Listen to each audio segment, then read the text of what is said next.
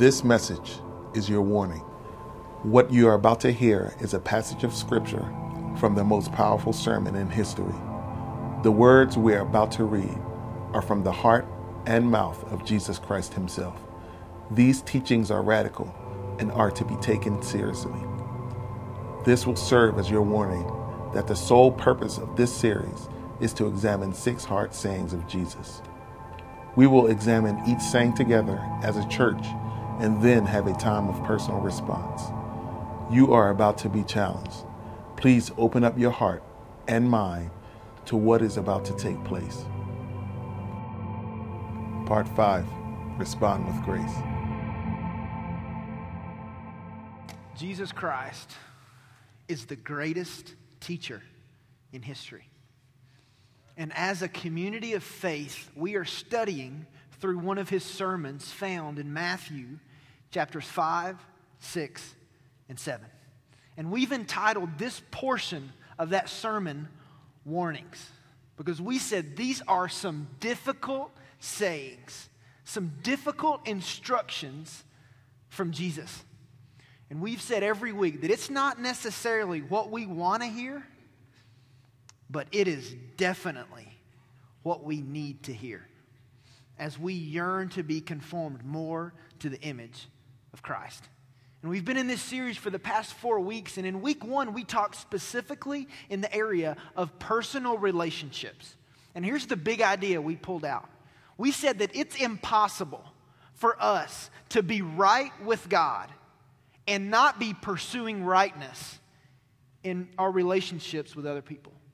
It's impossible. We can't say, I'm right with God and not be pursuing rightness in every relationship in our lives. And then week 2 and 3, we specifically talked about the marriage relationship. And here's the big idea that those 2 weeks. We said that honoring our marriage, putting a priority on our marriage, is worth whatever it takes. We are to be people who honor the marriage relationship. And then last week, we talked about integrity. And here's what we said. We said that integrity is not a small thing. It's a big thing. And our integrity affects everything else in our lives. And this week, we come to the 5th hard saying of Jesus in Matthew chapter 5, verses 38 through 42. So if you have your copy of God's Word, would you turn there to the first book in the New Testament? And we're going to study God's Word this morning. Just to paint the picture for you as you turn there of kind of what's taken place, Jesus was instructing his disciples, and he made his way up to the side of a hill. And he just began to teach his disciples. And because he was such a radical and gifted teacher, crowds just began to get around him and listen to what Jesus had to say. And specifically in this piece of the sermon, he's addressing some of the false teachings that were taking place by the Jewish leaders, the scribes and the Pharisees. You see, this specific group of people wanted to be known as self-righteous. They wanted to be looked at and adored because of everything that they could do and how godly they were. In order to do that, they had taken the law of God and they had tried to lower it down to a standard that they could reach. And they had taken the law of Moses and twisted it and added to it in order to get what they wanted. And specifically here, we're examining some of those ways that Jesus is addressing the false teaching and bringing clarity to what they said. So verse 38 in Matthew chapter 5, he's going to do it again this week. Jesus says, "You have heard that it was said, an eye for an eye and a tooth for a tooth. But I say to you, do not resist an evil person. But whoever slaps you on the right cheek, turn the other to him also. If anyone wants to sue you and take your shirt, let him have your coat also.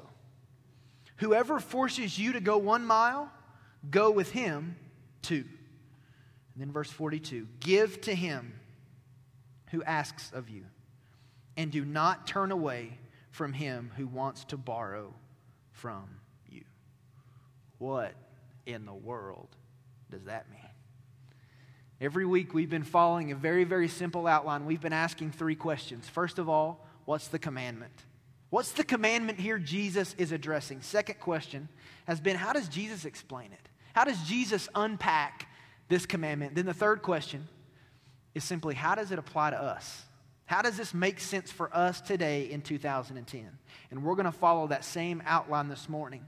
But I just want to let you know up front, there are some aspects of this content that we're just not going to get to. And so if we come to the end this morning and you're like, but Pastor Travis, what about, or I wish you would have talked about, I know, our team has probably already wrestled with it, but we wanted to present the content we felt was most important and most appropriate for us this morning. So with that, here's our first question. What is the commandment? In verse 38, Jesus here actually does a direct quotation from the Mosaic Law in part. You see 3 different times in the Mosaic Law, in Exodus, Leviticus, and Deuteronomy, this idea of eye for an eye, tooth for a tooth is communicated. But in all of those instances, it's taken even a step further because it adds a fracture for a fracture, a bruise for a bruise, and all the way to a point of saying a life for a life. And here's why Moses gave this command to the people of Israel. He gave it because they were in a very chaotic state where everyone was seeking to get revenge for what had been done to them. And so this law was given for a couple reasons. First of all, it was given to prevent future crimes. Moses wanted to communicate to the people of Israel, listen, you can't just sin against your neighbor and commit a crime against your neighbor and there be no consequences. So there's going to be consequences for your actions. But secondly, this law was given to prevent excessive punishment based on personal vengeance. Because here's what was happening. Someone would go to their neighbor and they would steal $10. And then the neighbor, instead of saying, well, I want $10 back, they would say, I want $100 back.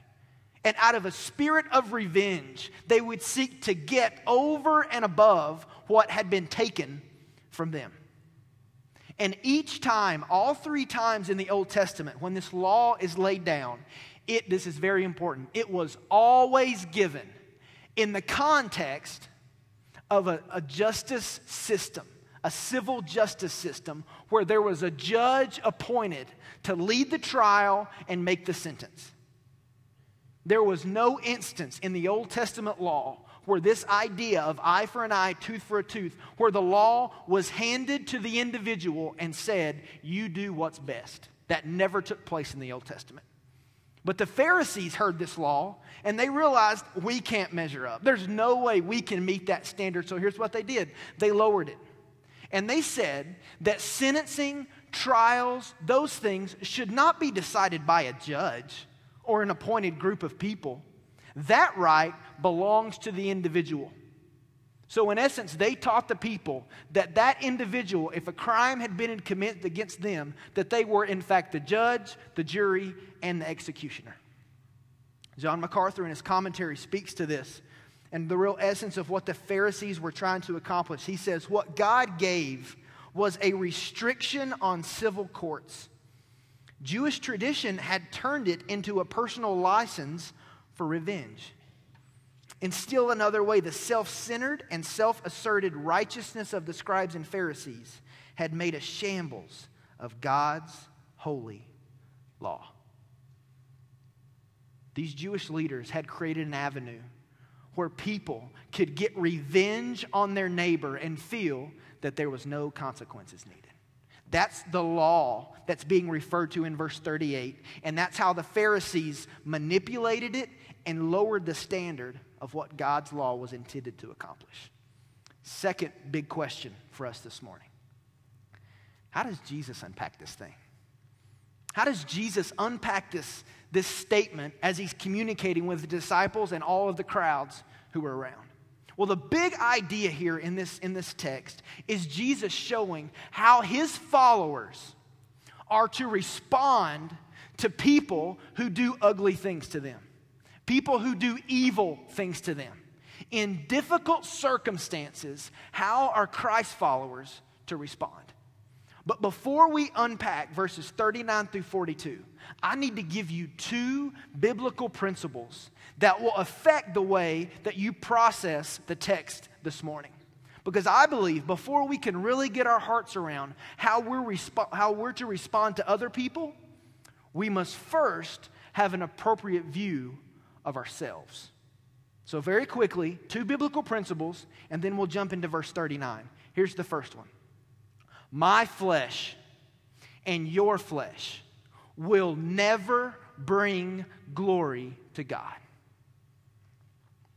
My flesh and your flesh, our self, will never bring glory to God. You see, inside of every one of us, no matter what we say or do, is a rebellious, evil nature that is disconnected from the things of God. There's no redeeming it. There's no improving it. It is a carnal flesh, and it's evil. And because of the fall of humanity, which is recorded in the book of Genesis, every person since then has been born under an evil nature. And when we depend on our flesh, no matter what we do or what we say, we will always break God's law and fall short of His standard. Miles J. Stanford describes the flesh this way. He says, self is the fleshly, carnal life of nature, the life of the first Adam, dead in trespasses and sins, thoroughly corrupt before God, the life in which there is no good thing in the sight of God. Our flesh is evil, and it's present in all of us. You see, the Pharisees thought the exact opposite. They thought that through their flesh, through their own self-actions, somehow they could offer up glory to God. But the Bible teaches something radically different. The Bible says no matter what I do on my own, because I have this self, this flesh, I will never be able to bring glory to God. So therefore, when we respond in our flesh to other people, we will always, always, always respond with sin.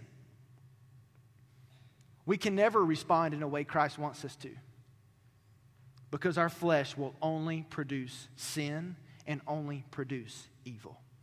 And God knew that. God knew that because of the fall of humanity, we could never offer Him glory in and of ourselves. So He sends the person of Christ down to earth to die on a cross. And on the cross, Jesus ripped the power away from the sin nature. So that as humanity, we didn't just have to live in our carnal flesh anymore. We now had another way to experience real, true, eternal life. And Jesus says, if you'll put your faith in me, if you'll surrender your life into my finished work on the cross and my resurrection on the third day, I'll not just give you a new start. Jesus says, I'll give you my life. And I will live through you. Because the only thing that the flesh will yield to is the cross. Which brings us to the second biblical principle this morning. Not only my flesh will never bring glory to God, but Christ in me will always bring glory to God. Very important for us to wrap our hearts around this morning. Christ in us will always, in every moment, bring glory to God. Later on in the chapter, Miles J. Stanford says this: as we learn to stand on the finished work of Calvary, the cross, the Holy Spirit will begin to faithfully and effectively apply that finished work of the cross to the self-life, thereby holding it in the place of death, inactive, resulting in the not I, but Christ life. And I want to be very clear this morning. This is a supernatural work of God. For Christ to be in me and press His life out through me is a supernatural work of God. Colossians chapter 1 says, Christ in me is the only hope of glory. The only chance I have to offer up glory to God, to be a worshiper of God, is by Christ in me, making me in right standing with God. The scripture we talk about a lot here at Hope is John chapter 15. And in John chapter 15, Jesus is taking some very basic things that people see every day, and he's teaching a biblical principle. And in John 15, he's specifically talking about a vine and some branches. And here's what he says. He says, I'm the vine. And you as my followers, you're the branches. And here's your role as my followers. Abide in the vine. Cling to the vine. Hold on to the vine. And as you do that, I will produce fruit through your life. That's the only instruction he gives in that chapter. Not for us to work hard, not for us to figure stuff out, not for us to put together our best plan. He says, you cling to the vine and I'll produce fruit through your life. And Christ in us will then, in fact, offer up glory to God. That is a supernatural work and true of us in the room this morning who have embraced the person of Christ. Those two principles are very important. And there is nothing that we're going to talk about in the next few minutes as we walk through this text that will happen in the slightest way unless we first embrace the reality that God has not called us to do some great work for Him. He has, in fact, invited us to embrace His life, and He says He will accomplish everything through us in a supernatural work. And that's very important. I think it would stun all of us if we could really see how many things we do on a weekly basis that is driven from our flesh. The way we try to love our family, the way we try to live for God, the way we try to be nice to people is all from a fleshly standpoint and is in no way bringing glory to God. But when we choose to deny ourselves, deny our flesh, let it be put to death, inactive, and we press into the person of Christ, He promises us He will then produce fruit that will offer up glory to God. So all that being said, let's look at verse 39. Jesus comes back here with a few words to kind of set up what He's going to lay out in the rest of the text. He says, here's what you've heard said. Here's what I say. Do not resist an evil person. Now, understanding this phrase is all dependent on us understanding the word resist. Here's what the word resist communicates. It means to stand against or to oppose. It means to look at somebody and say, I'm going to come after you. I'm going to oppose you. So you put the thought together. We are not to stand up against, to take revenge on an evil person. And He's telling us this because He knows we're going to want to. And that people are going to commit evil acts against us. And the immediate response we're going to have from our flesh is to raise up, to stand opposed, and go back after them. He says, don't do that. Here's the picture of what we're supposed to do. He says, in that moment, when your flesh is screaming, give it back to Him. Do what's coming to Him. He says, in that moment, here's what I want you to do. I want you to empty out the rights that you may have in that moment. And I want you to do something radical. Don't stand up and raise against them.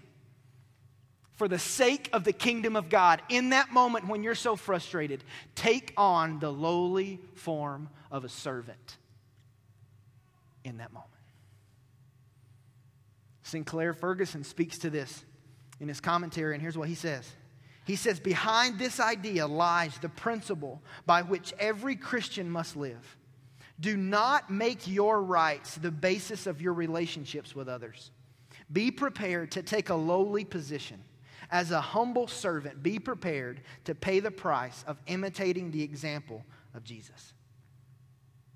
Now, the Pharisees here are saying the exact opposite. They're saying if someone does something to you, if someone rises up against you, you go right back at them. But Jesus says, that's not my followers. That's not the life I've called you to.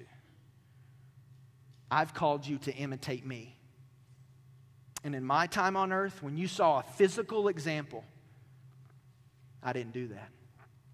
I want to read, you don't have to turn there, I want to read for us this morning from Philippians chapter 2, just 3 simple verses that paint the picture of Jesus resisting evil. Verse 5 of Philippians chapter 2, have this attitude in yourselves, which was also in Christ Jesus, who, although he existed in the form of God, he had all the rights of God, did not regard equality with God a thing to be grasped, but he emptied himself, taking on the form of a bondservant and being made in the likeness of a man.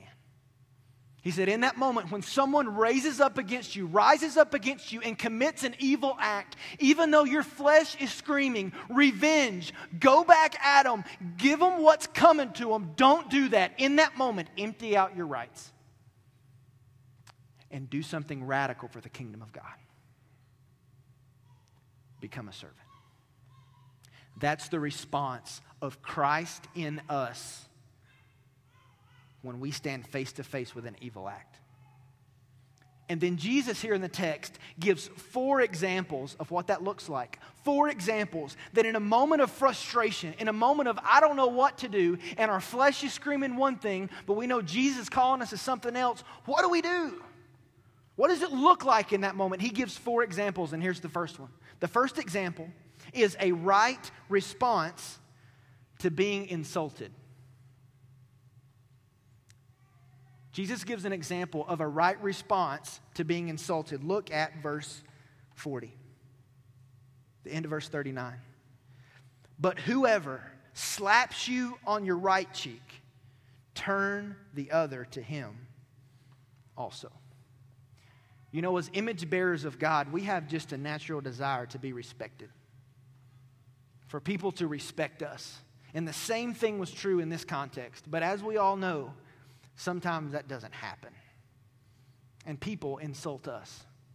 And in this culture, one of the major ways you could insult another person was to smack them. It was an attack on their respect. It was an attack on their honor. And the ultimate form of humiliation was for someone to smack you specifically on the right side of your face. So Jesus gives a scenario. What's the most humiliating thing you can think of that could happen to you? What is it that you really feel like would humiliate you the most? That's the scenario in the second half of verse 39. Now here's what our flesh says. I'm going to smack you back. If you come at me, I'm going to come back at you. That's the natural retaliatory nature of our flesh, of our self. Jesus says, not my followers. Because if I'm living my life in you, what happens is different. He says if they smack you, the way I would respond, the way my life in you will respond is to turn the other cheek also. It's challenging. Because none of us like to face a moment of insult. None of us like to face a moment of humiliation. But that's exactly the example that Jesus is giving us here. He says, if you're going to follow my example, and my life is going to be pressed out in you, then you're to display humility and gentleness. And we see this true in the life of Jesus in 1 Peter chapter 2. Peter says, for you have been called, disciples of Christ have been called for this purpose, since Christ also suffered for you, leaving you an example for you to follow in his steps, who committed no sin, nor was any deceit found in his mouth. And while being reviled, he did not revile in return. While suffering, he uttered no threats, but kept entrusting himself to him who judges righteously. Let me tell you something that's been very challenging for me to realize as I've just kind of been living in this text this week. There is nothing that a person can do to me or can do to you that was not done to Jesus. Let me take that a step further. There is nothing that a person can do to me or do to you by way of insult and by way of humiliation that you and I haven't done 100 times to Jesus. That changes the perspective. So here's the takeaway from this example. Here's how we can take it and it makes sense for us. As Christ followers, I am willingly to offer forgiveness, not to seek revenge. I am to willingly offer forgiveness, not to seek revenge.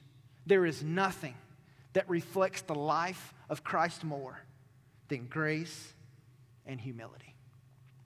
And we have to come to a place where we just let it go. Maybe somebody's insulted you or humiliated you. They may not even realize it, but you're living with it. And as His followers, we need to come to a place where we just let it go. And we display a radically different way of life. Because everyone else who's living through the flesh is going for revenge. And Jesus says, for the sake of the kingdom of God, I want you to do something radically different. I want you in that moment to become a servant. We saw this in the life of Christ. He's on the cross. He's been beaten. He's been mocked. He's nailed to a cross. But what does He say? Father, forgive them. They don't even know what they're doing. Later on in the book of Acts, in the first martyr after Jesus, we see it in Stephen. He had been dragged out of the village, and they are stoning him. That's not just semantics. They are throwing rocks at his head to kill him. Before he dies, he says, God, don't hold this sin against them. I willingly offer forgiveness for those who are murdering me. And if that's what Jesus' life looked like on earth, that's what it looked like pressed out through Stephen. That is exactly what it's going to look like when it's pressed out through us. I don't know what your circumstances are, but as Jesus followers, we are willingly to offer forgiveness, not to seek revenge. Here's the second example that Jesus gives. Jesus gives a right response to being mistreated. A right response to being mistreated. Look at verse 40. If anyone wants to sue you and take your shirt, let him have your coat also. There are two pieces of clothing that are mentioned in this verse. The first one is a shirt. That was an undergarment, and most people had between 2 to 3 shirts. The second article of clothing mentioned is a coat. And that was an outer garment by day, and it was used as a blanket by night. And most people only had one coat. And in a situation where someone was suing another person, and let's say that person didn't have any money, they could give away, they could pay with their clothing. But the one article that the judge could not demand that a person give up was his coat. So the scenario here is when someone comes at you and you've offended them and they're in the right and they demand something of you, go over and above whatever it is that they request to make the relationship right. That's the essence of what he's teaching. He's not speaking specifically about what to do in court or any of those kind of pieces. The big idea here is we are to value making relationships right and being at peace with those who are around us. He says whatever it looks like, whatever they request, you go over and above to do what's right. And our flesh doesn't say that. Our flesh says in the middle of a dispute, I want to do whatever I need to do to be seen as right. I want to do whatever I need to do to be the winner. That's what success looks like to my flesh. But Jesus says, not my followers. And when I'm responding through you, you're going to want to go above the norm. Whatever needs to happen for you to bring peace to the relationship, that's what you need to do. Here's the takeaway. As Jesus followers, I am to desire peace in my relationships, not to live with unresolved conflict. As Jesus followers, we are to desire, above everything else, peace in our relationships. Not to live with conflict in some situation that's been unresolved. And only you know what this looks like in your life. Maybe there's some people, when you did what was expected, you did what was normal. Jesus says that we're to go over and above what's normal to make sure, to clearly communicate that we want to resolve whatever conflict has taken place. John MacArthur says it this way: if a legal judgment is fairly made against us for a certain amount, we should be willing to offer even more in order to show our regret for any wrong we did and to show that we are not bitter or resentful against the one who has sued us. He says there's a greater goal than just being declared the winner. And the goal is peace in all relationships. And that's tough, because naturally we walk with this resentful spirit that doesn't want to come to them in the form of a servant and say, what can I do to make this right? If I've offended you, if I've done wrong to you, we may not be best friends, but I want this relationship to be at peace. What do I need to do? That's what Jesus calls us to in this example when you and I are mistreated. Here's the third example that Jesus gives. He gives a right response to being interrupted. A right response to being interrupted. Look at verse 41. Whoever forces you to go 1 mile, go with him 2. Roman law in this day permitted that any Roman soldier at any point could find a civilian and force that civilian to carry their equipment a maximum of 1 mile. So if a Roman soldier is just walking around town and they're kind of tired of carrying their bag, they could say, excuse me, sir, I want you to carry this bag. And the civilian was obligated by law to carry that equipment at least 1 mile. Now this was a huge relief for the soldiers, but very frustrating for the civilians. So here's the scenario. Jesus says, you're just living your life, doing your thing. And somebody steps in and forces you to do something. What's your response? I got to be honest with you. My flesh says, my time's precious. And who are you to think you can interrupt my day? Believe me, there's nobody who's more up on routine and organization than me. If it's what I eat for breakfast, when I eat breakfast, all those different pieces, I love my day all in sync, and I don't like change. So to think about someone coming in and requesting something of me and interrupting my schedule, my flesh just rises up real quick. But Jesus says, that's not my life in you. Because my life in you says when someone comes and needs something, you stop what you're doing. And you don't see it as an interruption. You see it as God inviting himself into your day because he wants you to join him in what he's already doing. Big difference. Big difference. Now, I'm not saying here that it's okay to just live an unorganized life and walk down the street and wait for God to bring somebody across your path.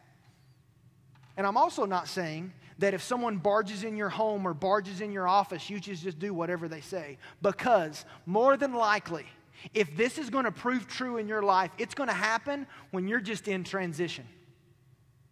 When you're walking at the mall or you're driving down the street or you're moving from point A to point B, the Holy Spirit is going to raise something to your attention and you have a choice to respond. And to see it as, I don't want to interrupt my day, I don't want to mess up my schedule, or to press into Christ in that moment and do something radical for the kingdom of God and take on the form of a servant and say, God, whatever I need to do in this situation, I'm going to go over and above to serve this person and be a blessing in this community. That's tough. And it changes our perspective. And you can think about moments, and I can think about moments when something happened, and I look back on it and see that was God trying to get my attention to join Him in something He was already doing, but I was too busy being frustrated that it was interrupting my schedule, and I missed it completely. Had a couple last night come up and say, Travis, our lives are about to be interrupted. And it's been eating us alive for weeks. But I now realize it's simply God's activity giving us an opportunity to make an investment into another person's life for the glory of God. So here's the takeaway from this example. I am to live with a sensitivity to God's activity around me. As Christ followers, we are to live our lives with a very keen sensitivity to what God is doing all around us. And that means we have to walk stride for stride with the Holy Spirit of God so that He can awaken our thoughts and awaken our heart to maybe what God may be presenting us to be a part of. It's not an interruption. It's God's invitation to be a part of His activity. And we've all had those moments when we're just living our life and you feel the prompting of the Holy Spirit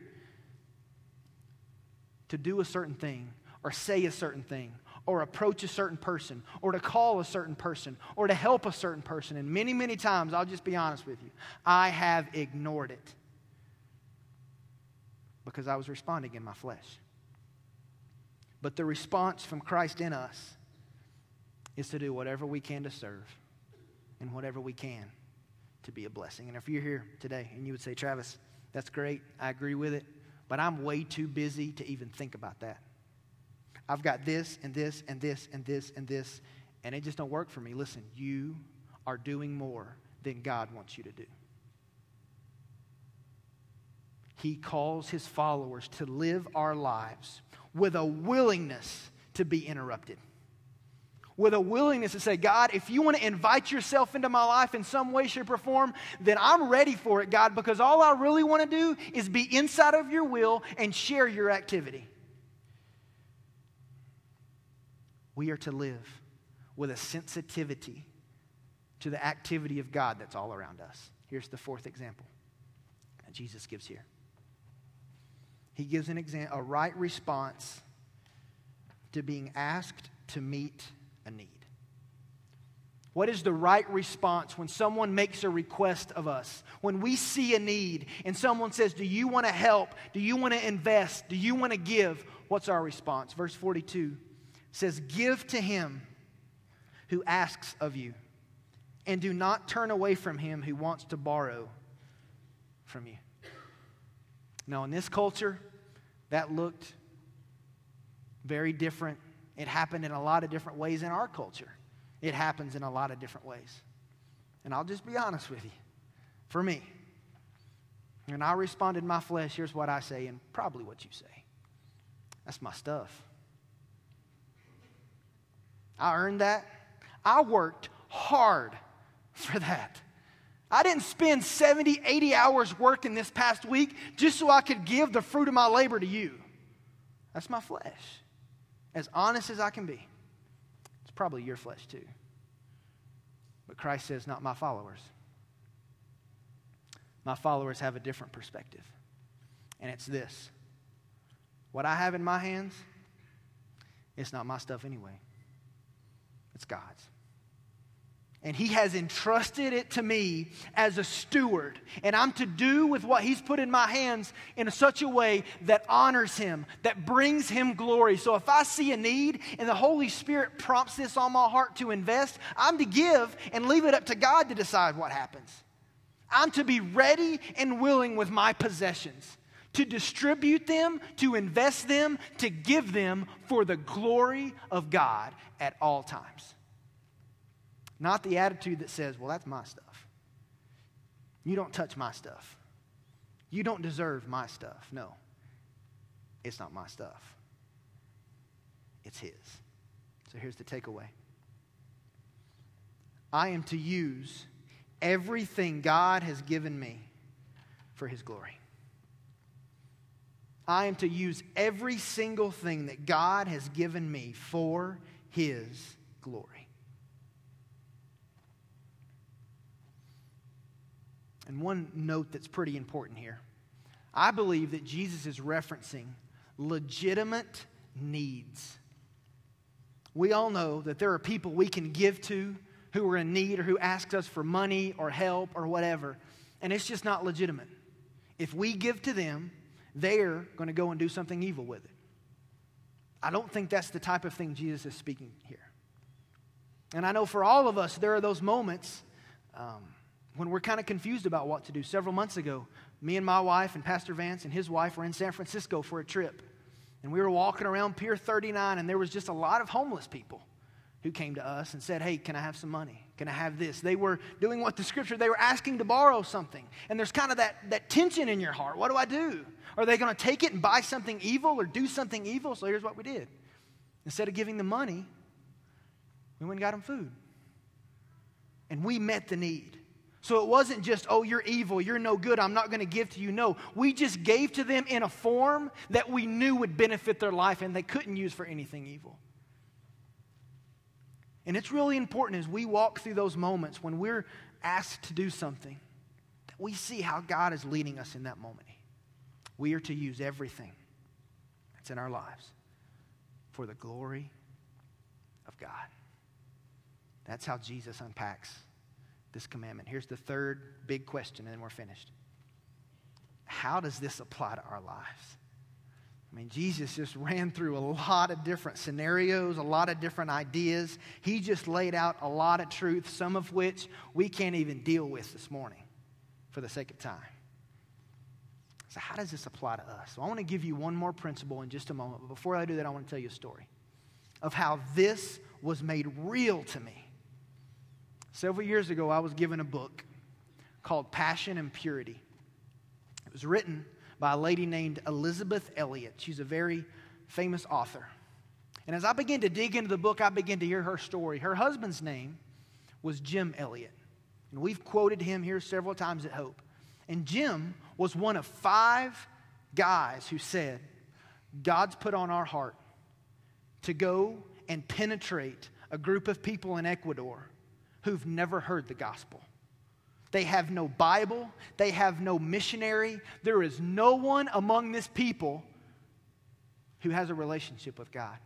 And Jim said, God's calling our families to go and do it. And so they did all the right steps. They did all the right thing. They had people praying. They put together a strategy. They did everything they needed to do to even make contact with these people because the place was just so remote. And finally, after learning languages and doing different things, they made contact with this group of people in Ecuador. And it wasn't long, as those 5 guys were on the island, that the natives there murdered all 5 men. And as you can imagine, that left 5 wives and children not really knowing what to do. How do you respond to that?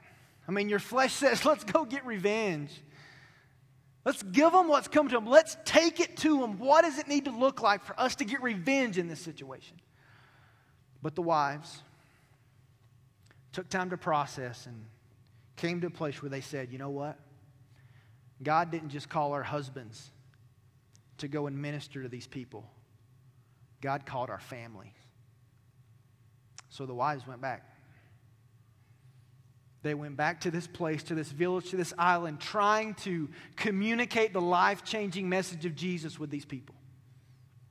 To make a long story short, one by one, those people in Ecuador began putting their faith in the person of Jesus Christ. To a point that today there are many worshipers there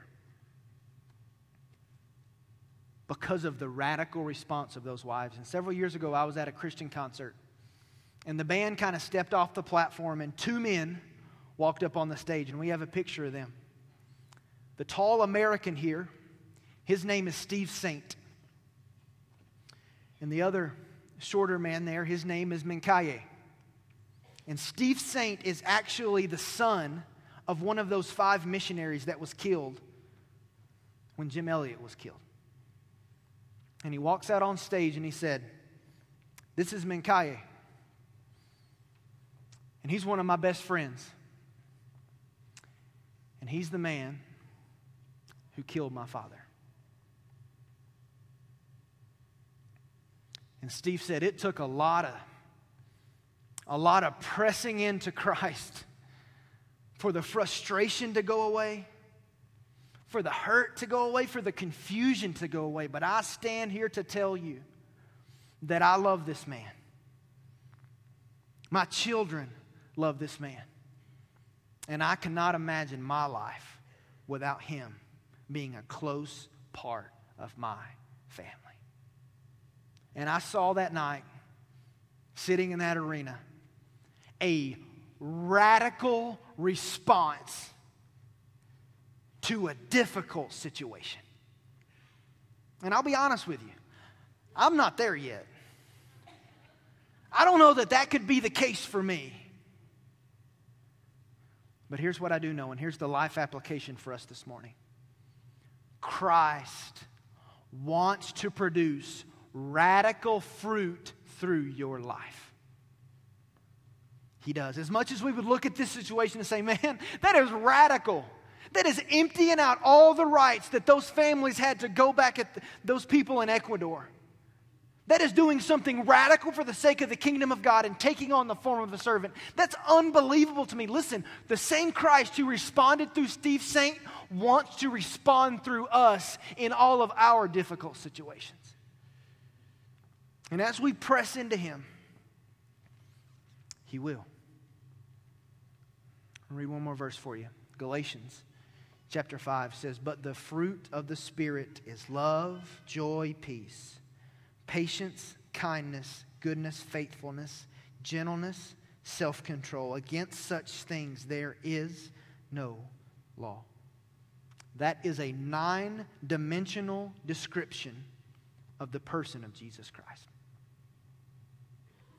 And as you and I, as his followers, choose not to depend on our flesh, because our flesh will never bring glory to God, but as we press into Christ, Christ in us will produce those same characteristics, that same fruit that will in fact offer up glory to God. I don't know what you're walking in. I don't know if you've already made some mistakes. And man, you've been responding in your flesh, and this morning God is breaking your heart to realize that ain't it. Because that response will never bring glory to God. But Christ in us, through the supernatural work of God, he will respond through us, live through us, love through us, offer glory to God through us as his people. It's radical. It's challenging. It's not what we want to hear. But it is definitely, as we work through these difficult situations in our lives, it's what we need to hear. Let's pray this morning. Our praise team's going to come, and we're going to have some moments to just respond. Because for every person in this room, this looks different for you. I don't know the extremity of kind of what you're walking in, what that person did to you, how you've been mistreated, how you feel like your life's just been interrupted, what's being requested of you right now. I have no idea. But I assure you in this moment, God wants to speak into your heart and bring clarity to you of what his response is to be through your life. So we're going to have a time of response where we just kind of listen. In the moment, we're going to stand and sing a song just to process. You may not want to stand. You may just want to sit and think and just process, thinking about your life. How are you depending on your flesh? How are you letting Christ press his life out through you? What's your response when you're insulted, mistreated, interrupted, or somebody asks you to do something? What does that look like? If you're here this morning and you don't have a relationship with God, I want you to know God loves you. And this radical way of life, he has invited you into it. We've got some prayer volunteers and pastors around the room, and they're there because they'd love to talk to you about you can embrace the person of Christ and have a new way of living that is not just dependent on yourself, it's dependent on Christ's life in you. And your life, when that happens, can offer up glory to God. So, Lord, we are listening to you. Lord, this is so challenging. God, it forces us to examine our own hearts, our own motives, our own way of living. And I pray as we just kind of have some moments to respond before we start the day and stuff gets crazy, God, may we just have these moments to listen to how you want to conform us. God, thank you for the radical life you've called us to. We're listening to you right now, God. In your name I pray.